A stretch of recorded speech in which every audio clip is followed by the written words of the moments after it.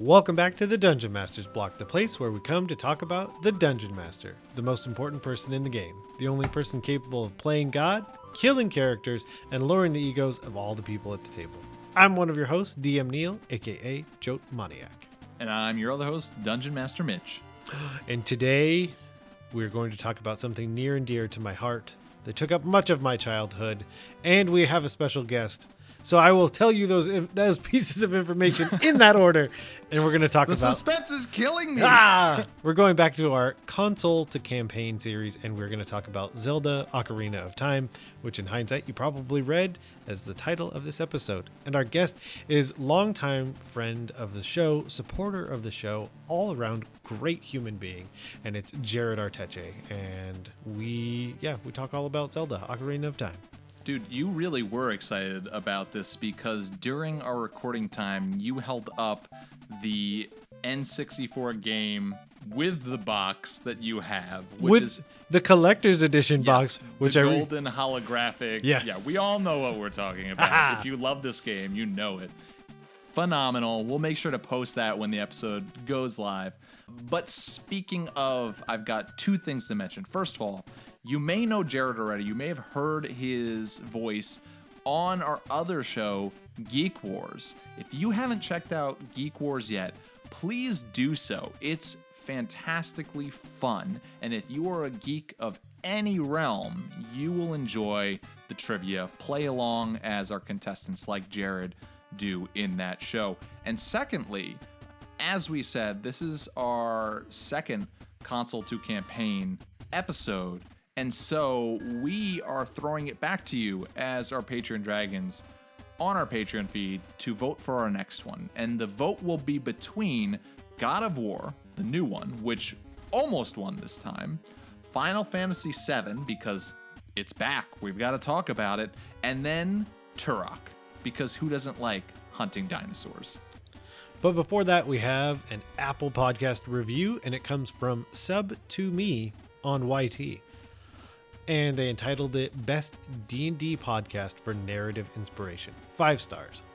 There isn't any reason why you shouldn't listen. For players, it's a wellspring of knowledge you can use to metagame your way out of any situation. And for DMs, having a wellspring of brilliant ideas to make any RPG shine with narrative glory and the holiest of narrative progression, character development. Not really that, but still. Cast suggestion. Listen to this podcast. So thank you, Sub to Me on YT. I love that review. That was a fantastic review. Well, Neil, it is time. Let's head to the meat. I'm starving. We ain't had nothing but maggoty bread for 3 stinking days.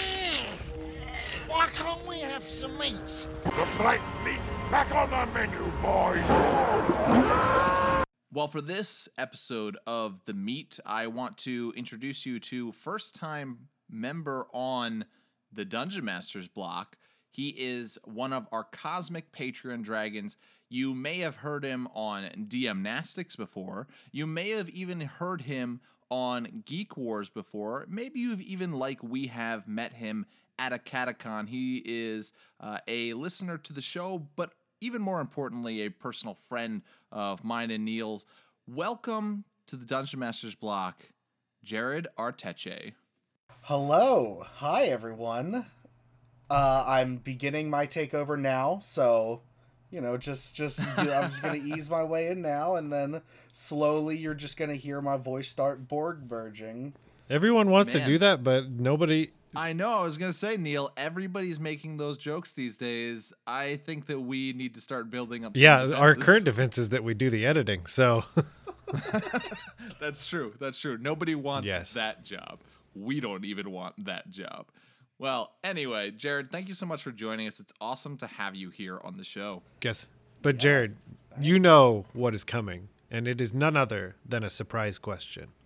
And since you have fed us enough surprise questions over the years, I thought it would be apt if I made up the surprise question. Ooh. And tied to the topic at hand, I will ask you, which city in Hyrule would you want to live and why? Ooh, okay. So the only one that I would think of that doesn't have terrible fates, like, at some point or another, would be Hateno Village from Breath of the Wild. Okay. I like it. Like that one, just cozy. Yeah. You know, has a very nice like homey feel. Castletown's nice, but you know, you get it ruined most of the time. Kakariko has terrible monsters under it. Cozy is a good thing to aim for. That's Yeah, for sure. as long as someone doesn't get too crazy on a chicken and then you're just completely overrun. But Right. That's true. perfect. Well, thank you, Neil, for that question. And thank you, Jared, for answering it. As Neil said, this is really the perfect episode for Jared to join us on. Jared, you like video games a little bit. Right.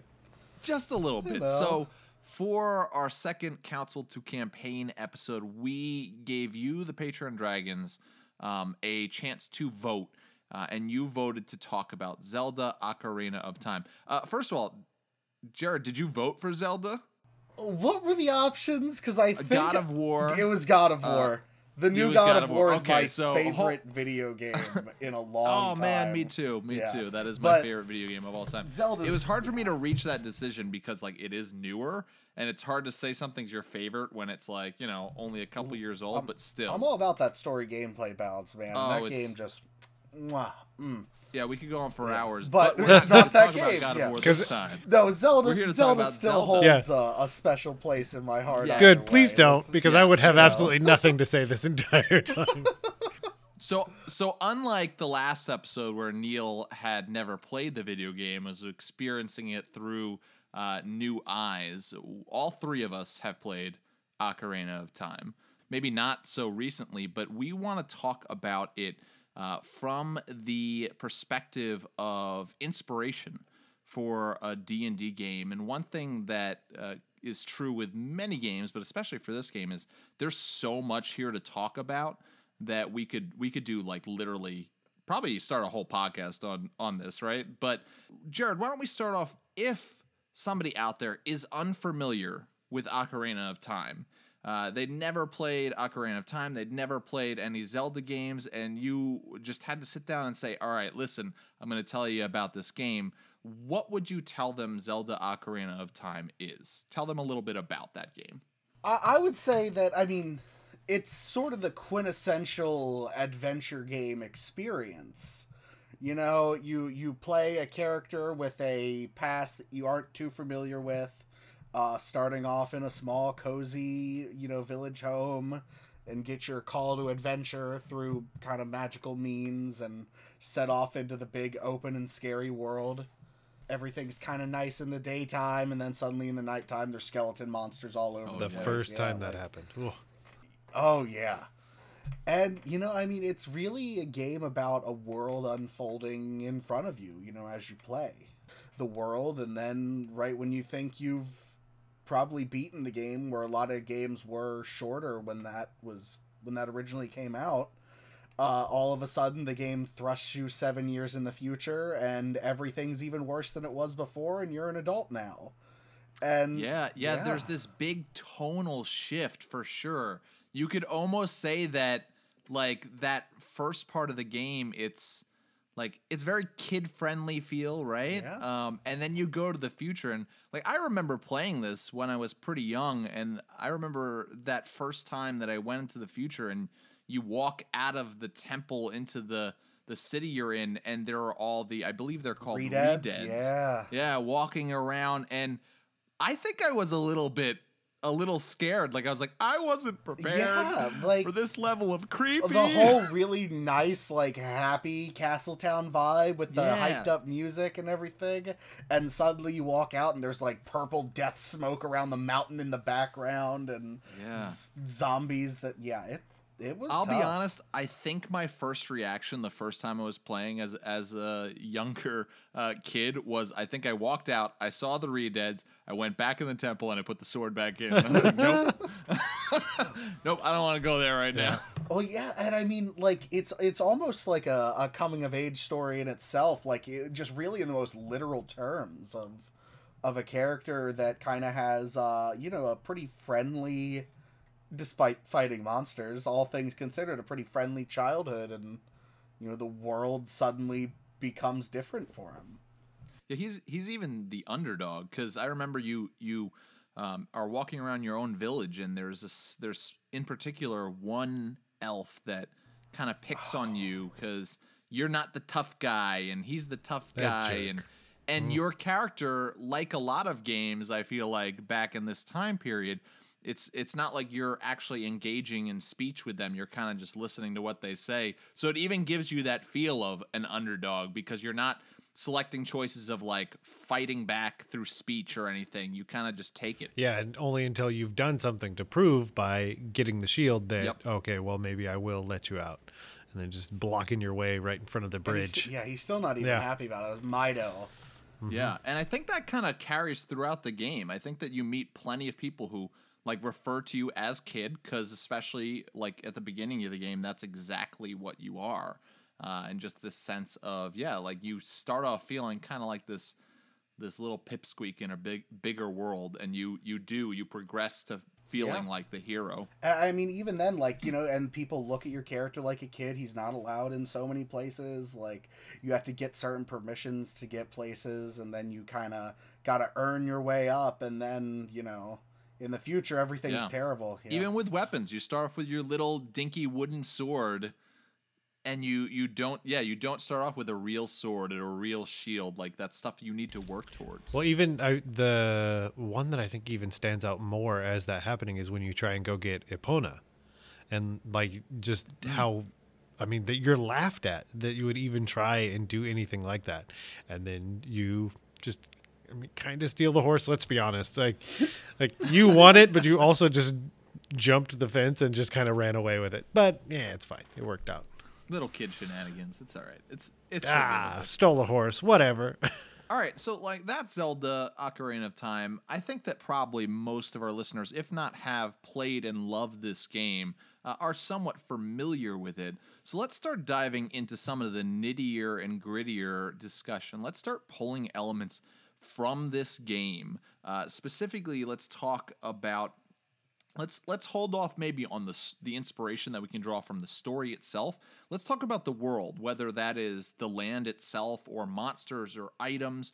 What are things in this game that really stick out to you as this would be amazing inspiration to pull from and bring into a D&D game? What do you guys think? Yeah, I mean, the first thing I think of with Zelda at any point is the creatures, the monsters, and the friendly and unfriendly.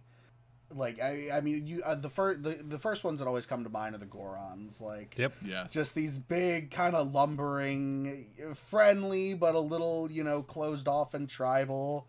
Just a little bit dopey, like... And yet, like, strong and big and tough, yeah. Big in literally whatever random sense of big you think of. There's a Goron of that size, too. Like, and that's this came up with my top 10 episode, this idea, but I'm almost wondering now, are Gorons like goldfish? Do they grow depending on how big of a room that they have to, because there is that one that's just massive. Biggerin, you got to go get his sword. Biggerin, yeah, there you go. go on that fetch quest. And he doesn't live in the village; he lives outside. So maybe that speaks true to that Goron physiology. Then you have the one that makes the giant's knife. That's like you go around the side, bomb the wall, and his whole head is just like right there, filling the cave.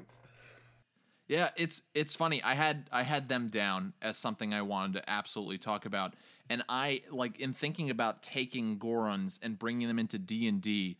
I immediately thought of the D&D monster, the Galeb Door, and I thought, what if you took the Goron society and their culture, and you brought it into this monster that has like one page dedicated to it in the monster manual. There's not a lot about it. It's this like big creature that looks like it's made out of stone. But I was like, this is perfect for a Goron. And you could pull that society, you could pull that culture, create it for the Galeb Door, and I think it would work really well. I love the idea of taking the essence inside of Ocarina of Time and adding it to the stats of something else, because it's already written and designed by people in D&D to be an official release, because let's be honest, if you spend any time on the internet, you can definitely find 5th edition for basically anything that we're going to talk about. But the issue with that is that it is a homebrew thing.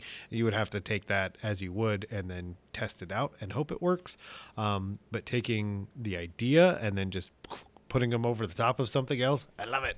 Yeah, absolutely.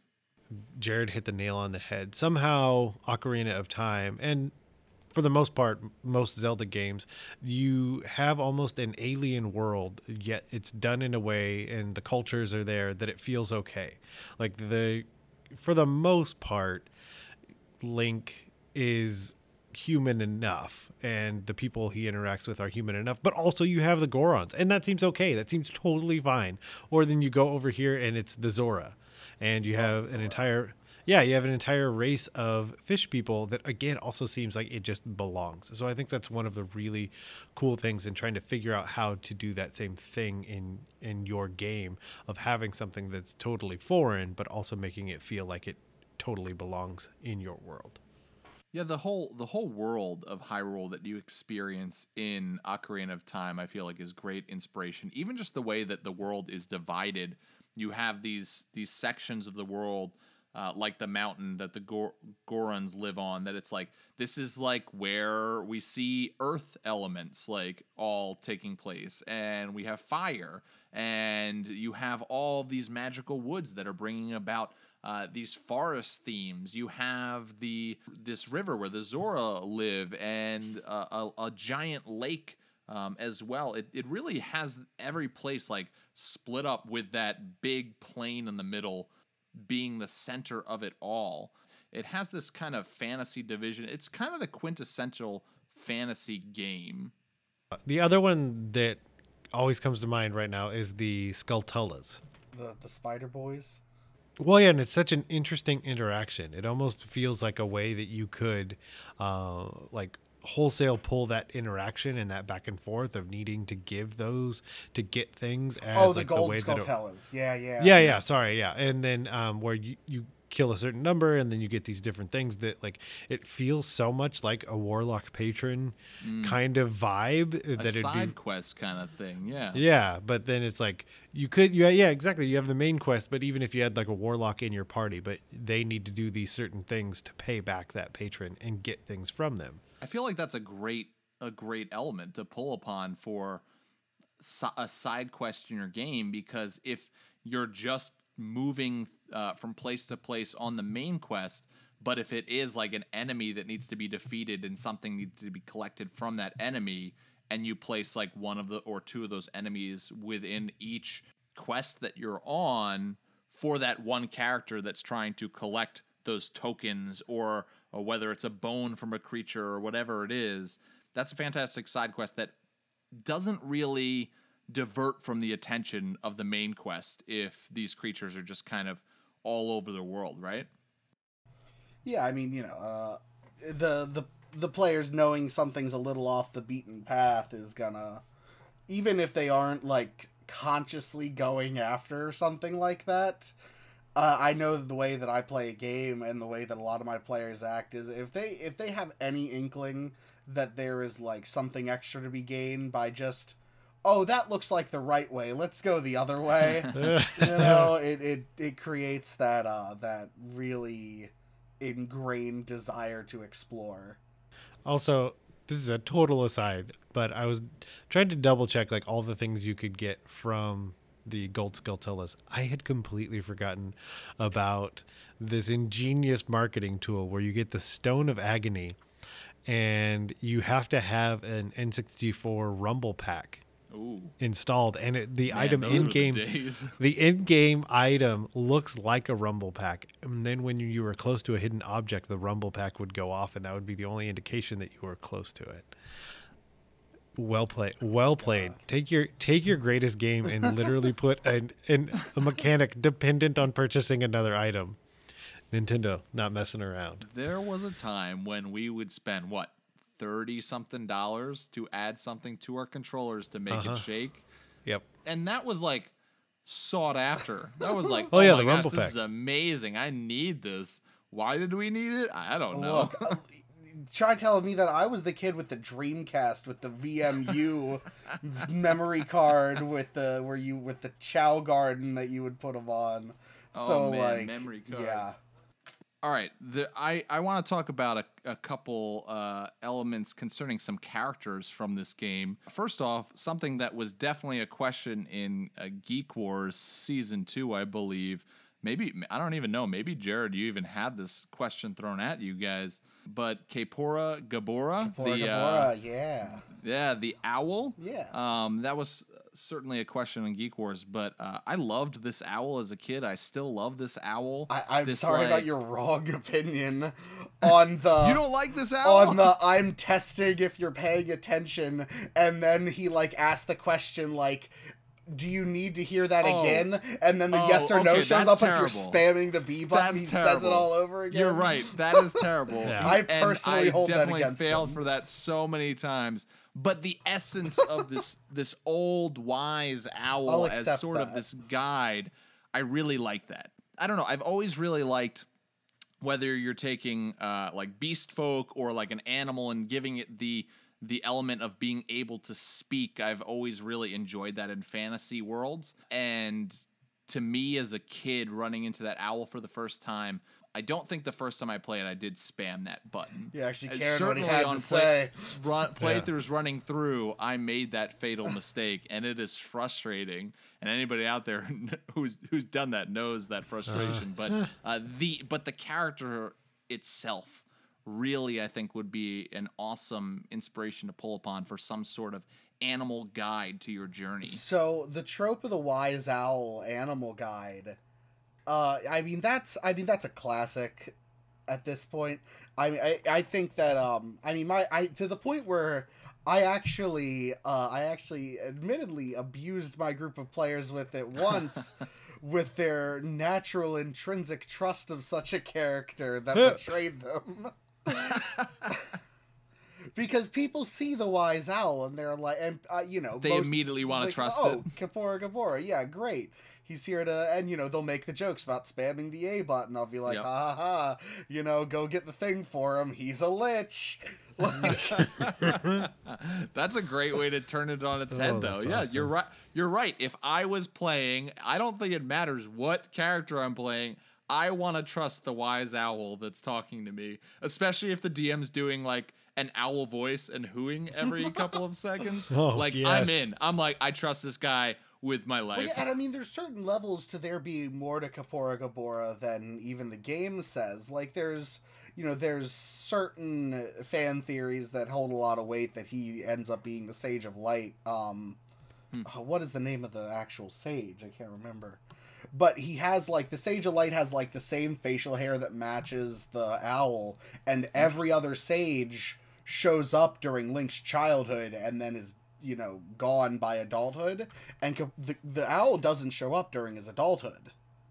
So, like, there's this certain amount, like, is this owl actually, this person in disguise? That, I mean, even as a Raru, that's his name. Oh, no, it looks like it was actually confirmed at some point. Huh. Oh. Unless the wiki also might known lie. as Kapora Gabora. Than meets the eye. But like you had mentioned, like that's the Gandalf. I mean, it's a trope done well. I mean, and they're all different, and Kapora Gabora definitely does wax poetic sometimes. But I loved they just literally swoop in, do his thing, and then off it goes. It's got other things to deal with. Maybe he's speaking to other heroes who are running around trying to save Hyrule. He does not have all his eggs in one basket. Yeah. He's really hedging his bet. Yeah, just hedging his bets with a bunch of different heroes. Oh, you're the chosen one. Like, you are the chosen one. Just you. The fifth one today. Don't go in that cave. We lost 4 chosen ones this week. I thought you said I was the chosen one, Kapora Gabora. Just chosen by me 5 minutes ago. Well, yeah, you are the chosen one. The other one died. Yeah. I'm right about. What about Ganondorf? Let's talk about him as like inspiration for a big bad villain. What do you guys think?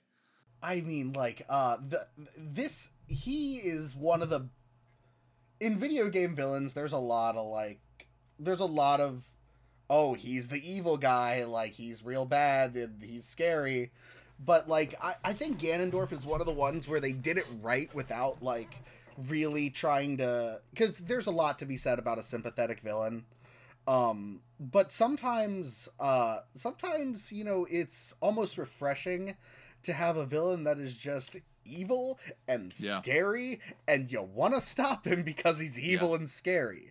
And he might have interesting motivations, like Wind Waker kind of explored on it a little bit, but when you get down to it, his true backstory is that he's literally like the antithesis of everything that is good in the world, reincarnated.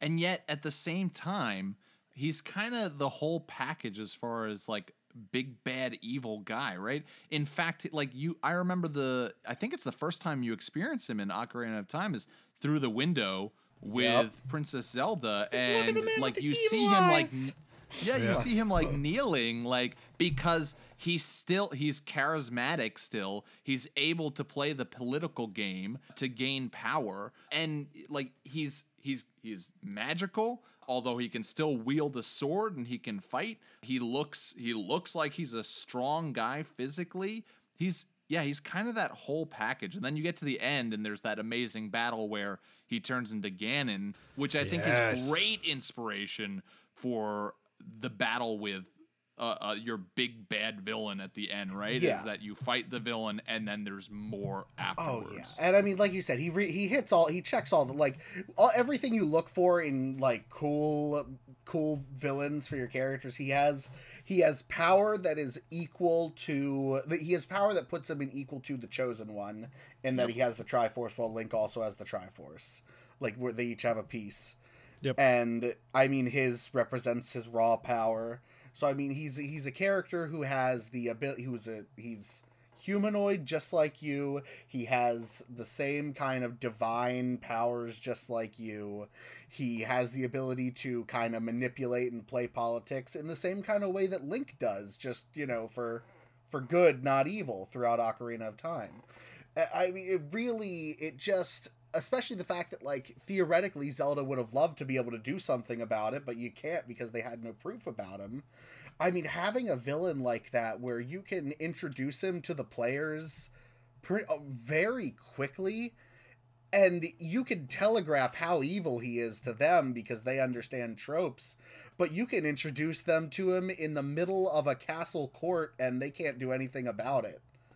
Exactly, yeah. Whereas Link has to prove himself, Ganondorf is walking around and people are totally respecting him, asking for advice. He's got nothing to prove. It's up to you as the heroes to prove that there's something nefarious going on. Yeah, and that two-stage boss battle is perfect. Yes. I think, yeah, I have a whole like rabbit trail of like how to do that from like a design perspective. Having the first part be strong enough, then my thought would be to give them that moment of rest and then kick it off, but then kind of retroactively give them a short rest, giving some mechanical essence of like getting some of their stuff back, because then having the next fight possibly be even more brutal. Because like you're saying, I feel like you can definitely have two very different versions of the fight. I mean, it's one where it's, yeah, like you said, it's dexterous, it's ping pong, and then it's just beast. Well, and I mean, like, the thing is, it's like whenever I'm kind of designing what those big bombastic final encounters are, a lot of times it is that choice of like, do you want the giant monster that the players might not even know if they can beat, or do you want the guy that's about the same size as the players and somehow is just like an equal to all of them combined and just blocking attacks and shrugging everything off, and I mean, you really have both of that with Ganon. Absolutely. And I mean, you know, even in the game, they make you think that you won the fight. You're escaping the castle. It's like, oh, the whole castle's going down. This is it. This is the final chase, you know? And he comes out of the rubble as giant beast Ganon. Now, what about the real boss of the game, the real true villain, which of course I'm speaking of Dark Link. Oh man. Just get a hammer. It's fine. Right, get the hammer or the broken Bigarons or the broken Giant's knife. True. Yep. One of the two, and then you're fine. I mean, thematically, the whole idea of like the shadow fight is always something really cool. Like I don't think no one is excited to fight something, especially like when you have one of those power gamers or one of those people that you've seen kind of employ some really, we all have those players that employ those really creative strategies with what they have, and you're like, I never would have thought of them doing that, but now it's like, well, thanks for the idea. Yeah. I mean, I've done that where I've had the players, like, the shadows come up and they all turn and, like, look at their power, at the one who's a little more power gamer than the rest, and they all just immediately, like, get him first. We're gonna have so much trouble even hitting him. Yep, Let's absolutely. just... I think I would individualize it though in that scenario. I'm trying. It makes me think of also a World of Warcraft mechanic where at one point during a big boss fight, everyone like separates into their own section, and basically as soon as you defeat your shadow self, you're then placed with someone else in their shadow self, and eventually all the shadow selves are defeated, and you so go back. everybody goes through like a gauntlet of...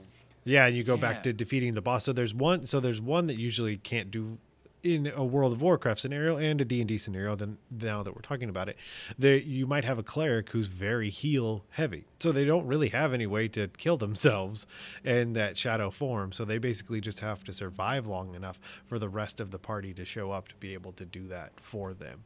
Well, and then tack on what we were talking about with Ganon's like inspiration there, and you could have it be, you have 4 PCs, 5 PCs, whatever, and they're fighting their individuals, but then it leads up to this great shadow beast that comes together that is the dark antithesis of all of the players together, and it's this large monster that has all of the powers and abilities that they all have to fight together. That would be... You'd get through the shadow creatures of yourself, and you'd be like, dang, that sucked. And then there'd be a giant monster that is all of them together. Terrifying. I mean, at that point, I'm almost thinking like you would even want to add a third phase of that fight where, if you're gonna pit every player against himself. I mean, obviously, like there's the idea maybe like shifting it so every player is battling a different shadow player, but then you end up situations like where the cleric is trying to fight someone who they'll never be able to kill. But in my mind, it's almost like a 3-stage fight. Like everyone fights their own shadow self, then it turns into a party versus party where a lot of those dynamics where when God forbid you let the tank throw the rogue at the enemies because that's what they always ask to do. The halfling rogue has some weird thing about being thrown. Absolutely. By the big guy, and then suddenly there's a shadow halfling rogue being thrown at them. I think it's a really cool moment that you can flip stuff back on the players, that they've been kind of a little bit of like personal DM vindication, revenge on the players. And then you beat all of them and you think it's over, and they're all just inky black pools that suddenly then coalesce into a big monster. Terrifying. If we're thinking of characters as well, my favorite character in every Zelda game that she shows up in is Impa. Because there is so much to that character and so little of it gets explored, and it's like you clearly have such an interesting life, and yet we never get to see like any of the coolest moments. Like this ancient order that protects the royal family that did like all this stuff in the past apparently, and like I mean, Impa, how she's the one who spirits Zelda out of the castle when Ganondorf takes over. And it's just like you have this whole cool, like, secret ninja order character. And you see a lot of, like, what they can do in Sheik, but apparently Impa would have been the one that trained Sheik in everything. Like, one of those, I mean, having a character, especially if we're talking about a theoretical campaign with a Ganondorf like character that is amassing power in the world and making political movements, and you can't really do anything outwardly to him because of the power that he wields. I mean, a character that is just a member of the court that's secretly this amazing secret ninja has a lot of potential. I don't know, Ed, if you guys. Yeah, I mean, I kind of am thinking about her in the sense of bringing her as inspiration, just like Kaepora Gaebora is a sort of guide to the players, who I think is perfect, shrouded in mystery. Not seeing that they're powerful, but not knowing everything about them. Like, I want to know everything about them. I recognize the storytelling device. It's cooler that we don't. But it's just like, I'm like, where'd you learn this stuff? Mm-hmm. Are there others like you? Like, what is your story? But then, like you said, I don't want to know everything because it'll take away from the fact that I don't know everything. I constantly want to know more, but not get the information. But definitely one of the coolest characters because she's so good at anything she's doing, and then just literally just rides off, and that's it. That's what you see. All right, one more thing to discuss that we need to discuss before we move on to discussing the elements of story for inspiration. We got to talk about, with the world building in Ocarina of Time, the temples throughout the game, because the temples that Link has to go through are, in my opinion, some of the greatest inspiration for dungeon crawls that you can find in a video game. When I'm talking about designing dungeons, the two things I think of Zelda, and believe it or not, I also tell people to look at the Metroid Prime series. But, I mean, what great examples of both building dungeons around themes that feel like a cohesive experience and not just like a bunch of rooms smacked together. Absolutely. Building dungeons that actually, you aren't just going through a linear structure. You're kind of exploring it and figuring it out, and a little bit of backtracking, but discovering new things when you backtrack. Like, it's a masterclass in good ways to build a dungeon on tabletop. And I played this game when I was younger, but what I do remember of specifically the Water Temple, which is where you fight Dark Link, is it being challenging. I remember like having a tough go at some of these temples, playing and enjoying it. Like, I feel like this may have been one of the first times as a younger gamer that I really was given this difficult challenge, and now I'm playing Dark Souls and going, man, I love the challenge, right? But like, when I was younger, this was one of the first times that I was like, oh my gosh, this is difficult. Yeah, I mean, so much of the time, like, and obviously, the time you put into building a dungeon is only the time that you can have. No, we aren't all we don't, I don't think this is the only full-time job that any of us are doing in dungeon mastering, but it's one of those things where it's like, when you're able to put in the time to make a dungeon like that, where it's not just the players going, all right, we did this room, what's the next room we haven't gone into yet? Like, where they just have the map and they're like, well, there's a door we haven't kicked down yet, let's check out that one. Which, it can turn into a lot, even when you're very much trying not to make it that.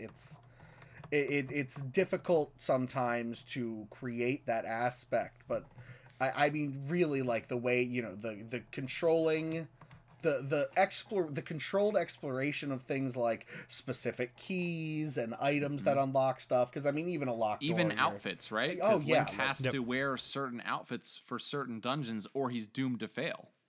Yep. Can't swim, or like you said, with the Water Temple, the big thing was like, do you have the blue tunic? Do you have the weighted boots? Which water level is it at now? Which water level do I need it to be at next?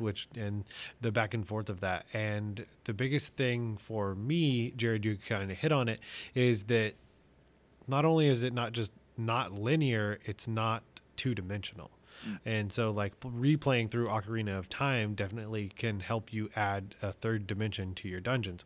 And I know I'm one who doesn't do that as much as I would like, because every time you see your dungeon, it's on a 2D piece of paper. Yeah, and it is very hard to visualize. When you draw the map, it's you're drawing it on a graph paper and doing things like that. So adding that third dimension is really, I think, is a really good way to pull from Ocarina of Time. Three-dimensional dungeon's gonna plug Tailspire. It's not. I have nothing to do with it, but man, that's a cool tool where you can build dungeons with that. Like, I mean, and I believe it's actually the beta's dropping in probably this month. I mean, it'll probably be dropped by the time this episode drops.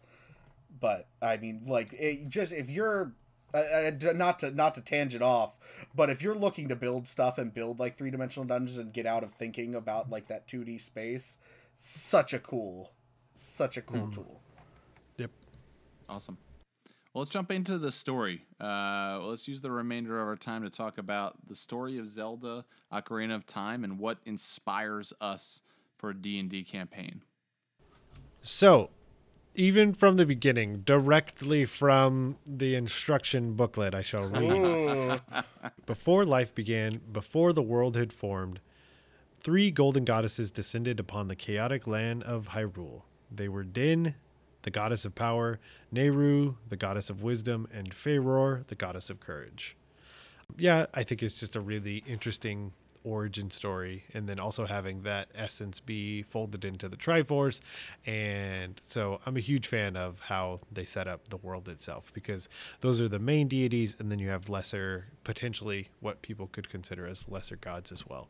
So even from a pantheon perspective, I really like the way that Hyrule and Ocarina of Time is set up. I mean, if we're talking deities, I mean, the idea behind all these influences of Din, Faeror, and Nehru, I mean, you can see it in so many things, and the cultures that are influenced by them, and like little things like designs of like the different goddesses' symbols are like in different cultures, like in their architecture and stuff, like little details that really add to like understanding the world better as a whole, and it feeling more like, oh yeah, these gods that have a hand.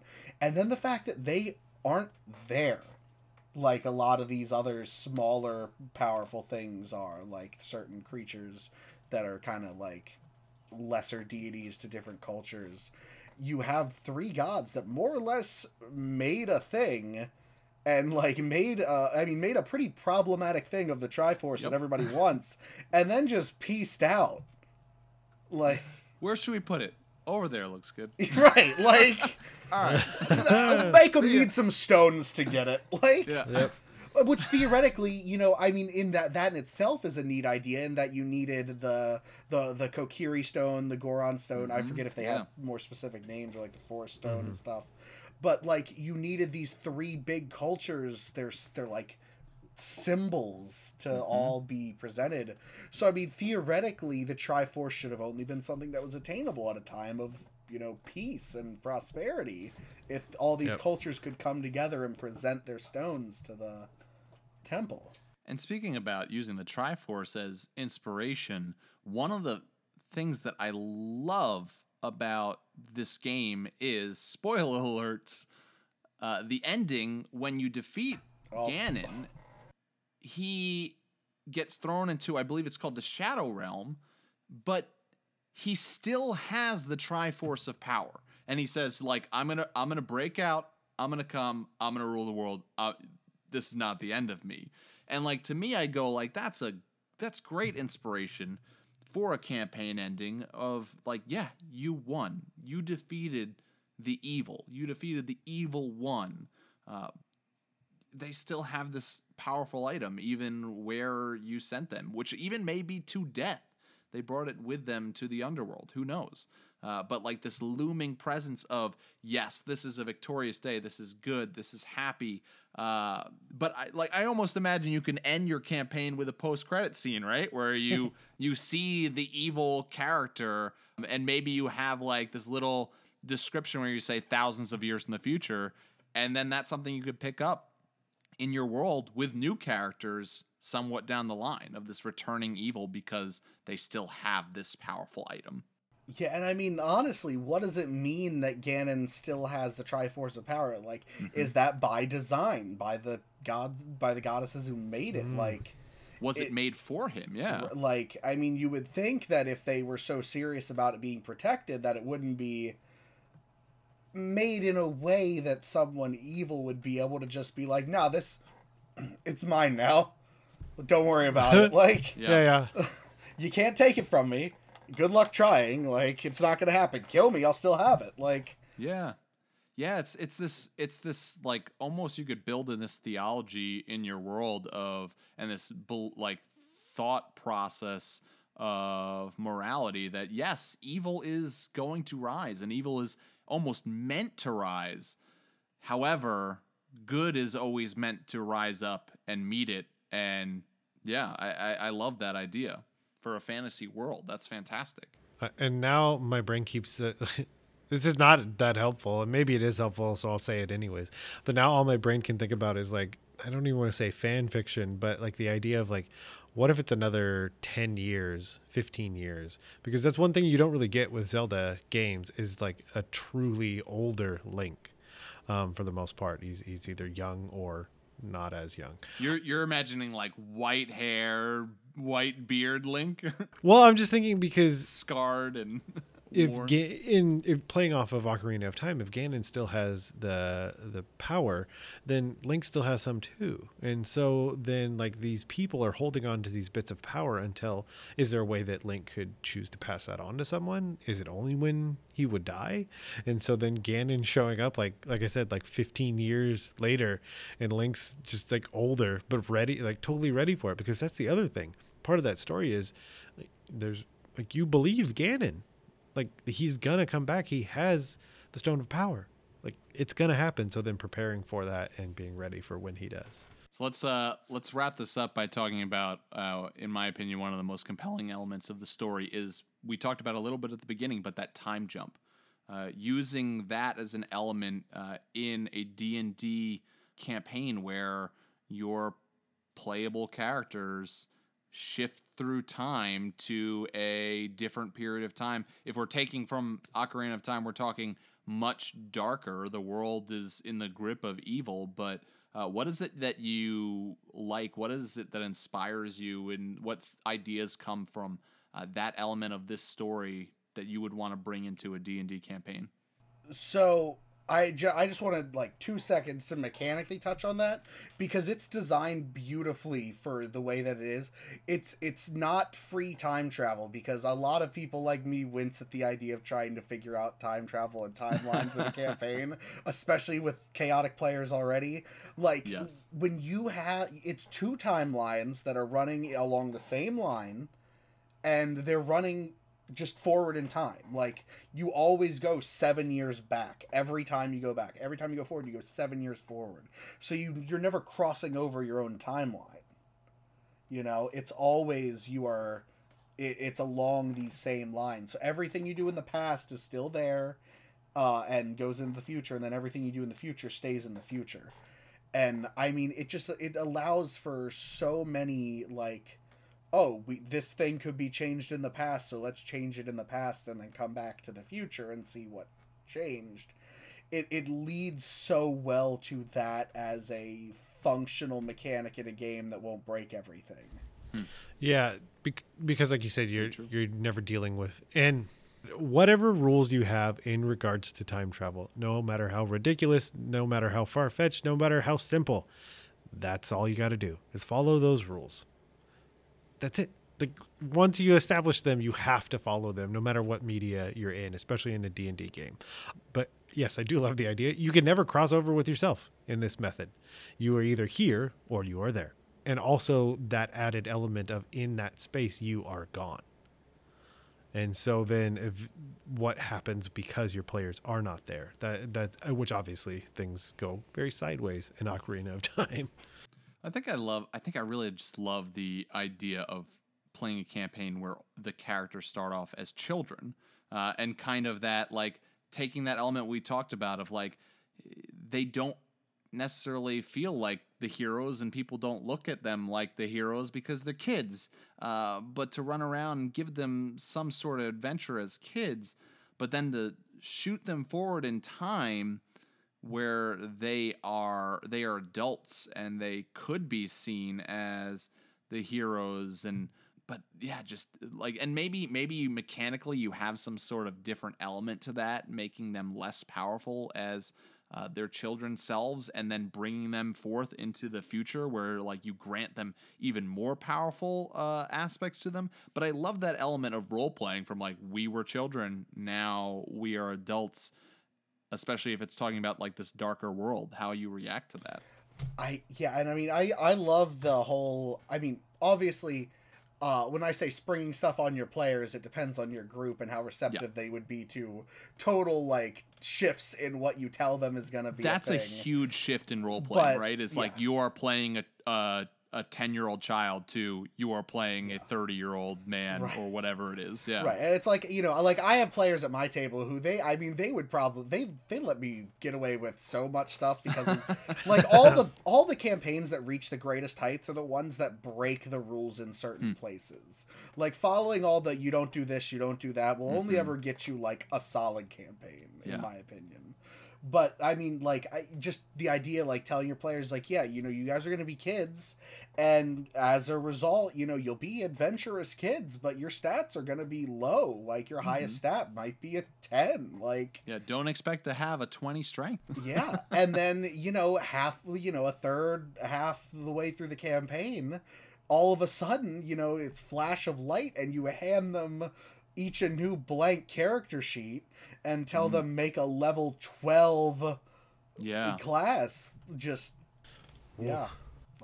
even to like present the campaign in a sense of like this one might be a little bit shorter, like I don't want to like make you guys play like weak little like children for a long time, and then to drop that and be like, yeah, like we're technically the campaign is changing, but and I mean, and you aren't lying to them because they still have the child side of the campaign. They can still go back and do stuff then.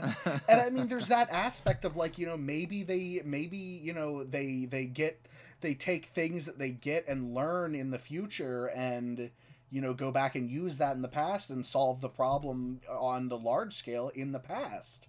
You know, maybe they stop the evil guy who's trying to get in with the king, you know, just through managing to do it as children through items they get and stuff they learn. But or, you know, maybe they go in the future and stop them when they have the power to physically, you know, go toe to toe with them. Okay, it's our favorite time. It's time to give people some homework.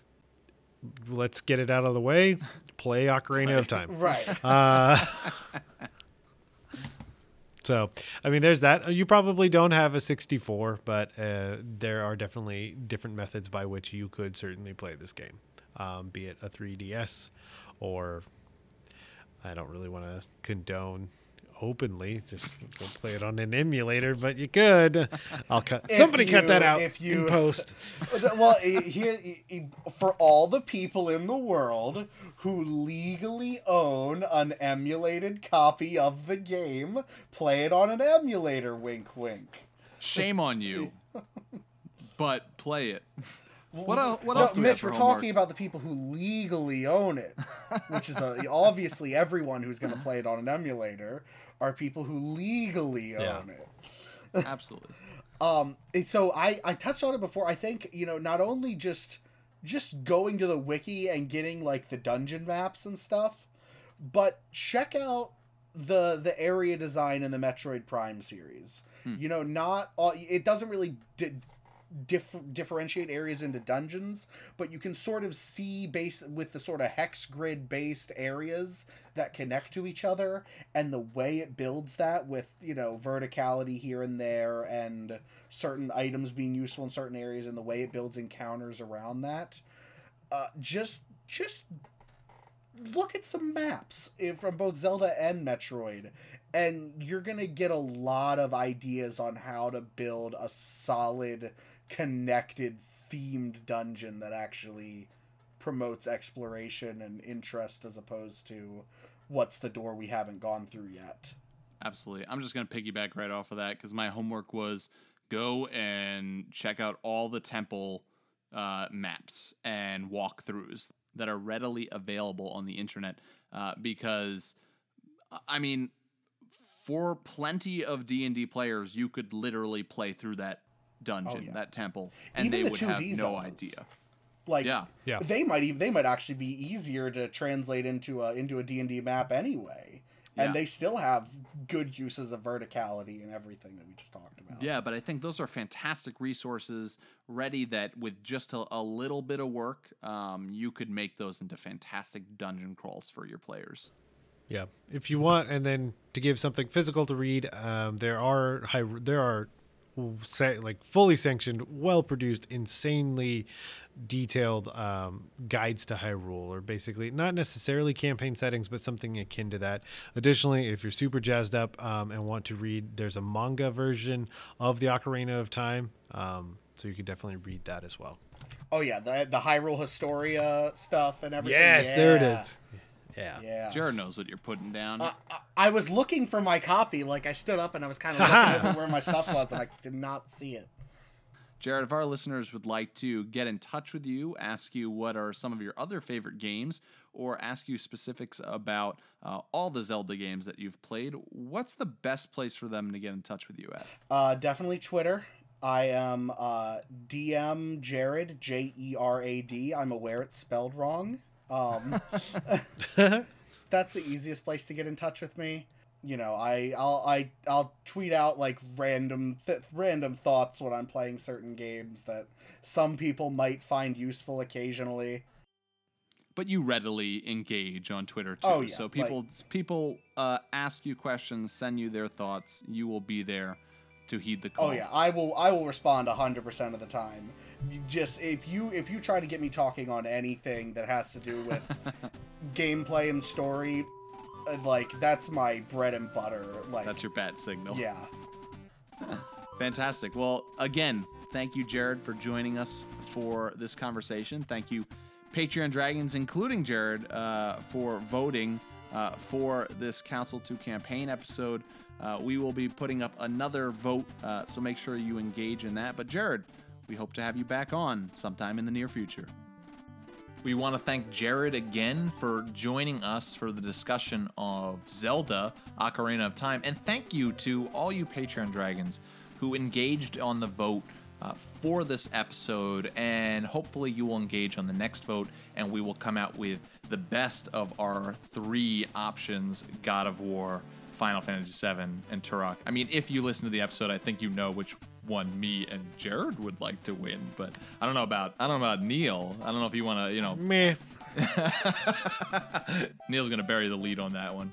Anyway, if you would like to get in touch with us, maybe you have been inspired by Ocarina of Time in some way that we weren't able to talk about in this episode, and you'd like to fill us in, Neil, where can they reach us at?